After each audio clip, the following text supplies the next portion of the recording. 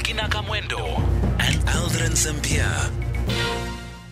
And welcome back, coming to you from Nasrec at the African National Congress's 55th conference, and in conversation with one of the alliance partners, Phetoe, the let me think. This is Secretary General, General Secretary. Yeah, I'm at a point where I can't think anymore. The way we've been working and running on fumes here. But Mr. Phetoe, thanks so much for stopping by here at SAFM. So we unfortunately had to pause because of news. My apologies. I just didn't look at the time, didn't realize it was 5 o'clock.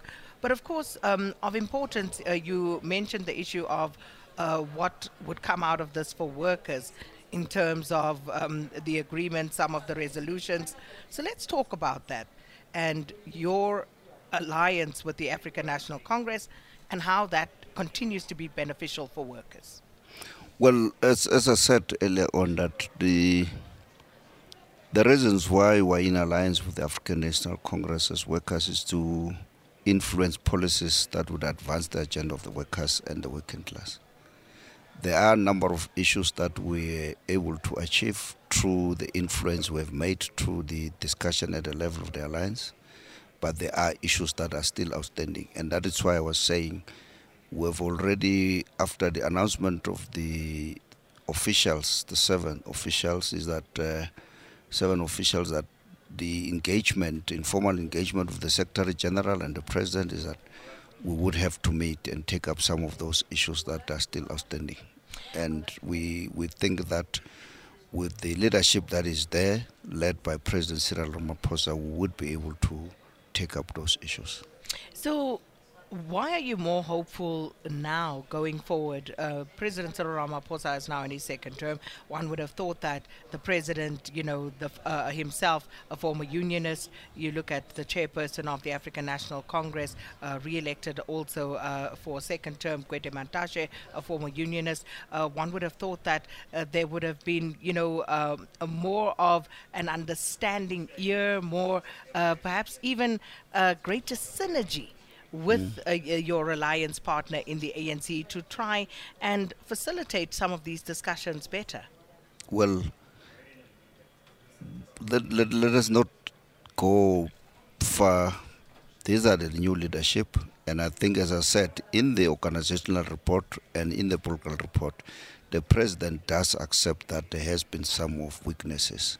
And I think it's a very clear message that the workers' grievances that were raised previously are very important, and that's why he has agreed that there should be an urgent discussion in terms of finding a way and solution of dealing with those issues and resolve them. You will recall what happened in our Congress. Workers had a way of raising their grievances, and I'm sure it has gone into the mind, into the heart of the leadership of the ANC, and that's why those issues are reflected both in the organizational report and the political report.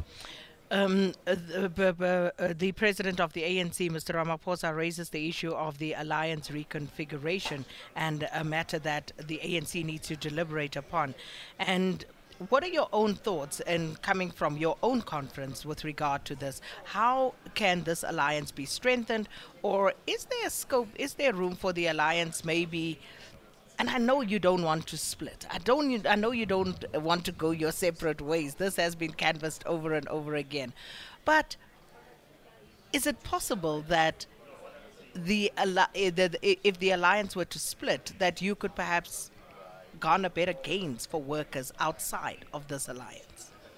Well, I don't want to get into that discussion now because there has not been a discussion of Phetoe to split or to move out of the ANC. I know you don't want to. There was a discussion in the Congress about allowing the Communist Party, Phetoe, to support the Communist Party to contest the 2024 election. That discussion has not been concluded. It was referred to the Central Executive Committee. The last Central Committee had a discussion, but is not concluded. Obviously, it is expected that we need to do a consultative for members. We need to convene a consultative conferences with the leftists and all those issues. But once we've concluded those, we consolidate them, we convene a special Congress. But I think the issue around the reconfigured alliance, it means that we've got to have a joint program from where we stand as COSATU, the discussion around the reconfigured alliance has been concluded. What it was left, it has been concluded from the Alliance Secretariat, from the Political Council, which is chaired by the President of the ANC. What was left was supposed to go to the NEC. And from the NEC, it has gone to the NEC. From the NEC, was supposed to go to the National General Council. Now the ANC could not convene the General Council. So this platform is one of the platforms where we expect that policy must be adopted, and then agree on the implementation. The joint program of the Political Council means that the stage of consultation must come to an end. It should be an issue of engagement.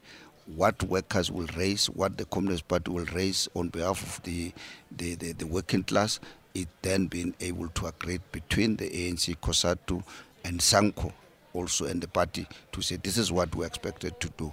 And from that discussion of the political discussion, the ANC as the leading party in government must then find a way of including it into the program of government. And I mean, it must make your job very difficult from a union perspective when your alliance partner is in part causing some of the problems with the workers by way of the wage impasse that we're currently sitting with, by way of reneging previously on negotiated agreements. So, you know, how do you then convince the workers that, in fact, your alliance partners are acting in good faith? Because it is their members that are deployed in government who are presiding over this. Well, we can't convince workers because it has done practical. We've seen it. The ANC government has reneged from the 2018 Resolution 1 of 2018. And that's why we're consistently raising it consistently in our statement, in our input to the ANC. And that's why we think that the president of the ANC, who's the president of the Republic of South Africa, he has agreed that that matter must be discussed. You have seen also, as I'm repeating myself, in the organizational report, the deputy president says the impulse on the issues of the public sector wage issue must be discussed and must be resolved. We haven't been given the organizational report. What I know about it, I've just quickly skimmed through a few pages on someone's book. But it's there in particular on the issues of the alliance. It's there. So it is something that is being canvassed. It's something that is captured there, and it's something that the recommendation, this matter must be discussed. So we expect the new leadership collectively with the officials and the NEC, the NWC that is going to be elected, to engage on that matter, and it will be our priority as workers, as COSATU, to deal with that matter.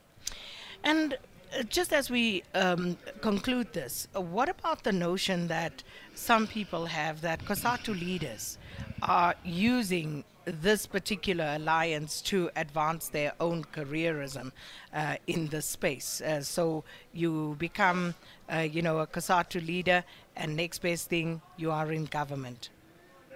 Well, I can't respond to that. I don't know about that. But anybody who goes to government from the side of COSATU, or he goes to the NEC, that person, or he or she, is elected by the branch of the ANC. If there's a discussion around, or there's a suggestion that Soli must be deployed in government, that matter is discussed, and we consult the broader members of COSATU, unless if that person decides on her own and his own that he wants to leave. And I suppose the disgruntlement here from some of your members that I've spoken to about these things is that there seems to be in some quarters a feeling that this is used as a springboard. So someone would be all active and in the forefront of matters, raising issues whilst they are climbing the ladder. But once they are close to the top, where they are almost at a point where they have now gained sufficient recognition and traction to receive deployment, they then almost feel that they are being sold out as the rank and file membership of COSATU. I don't know how to expect me. I don't know about that. I've not come across of such issues. So it's never been raised by your members? To me, personally, it has not been raised by any member to me.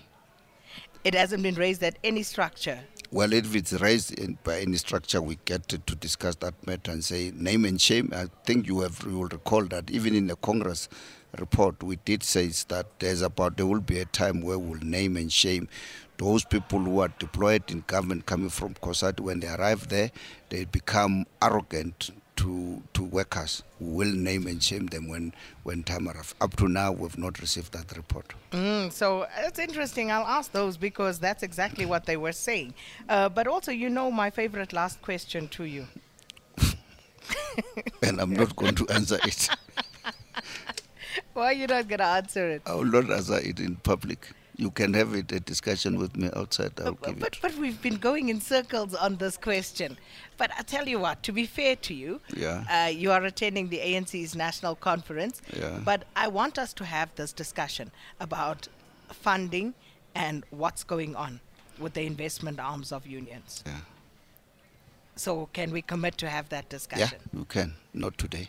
Sorry, Phetoe. I'll be fair to you, not to have it today, but I want us to have this discussion. You want to discuss about Koponagamata or the investment of unions of all of COSATU? it, not just COSATU, across the board. Okay. No, that's fine. We can have that discussion. Thank you so much for stopping by. Thank you very much. And Matthew, I think you're off the hook. We'll have this discussion at another time. Mr. Phetoe, thank you so much for stopping by.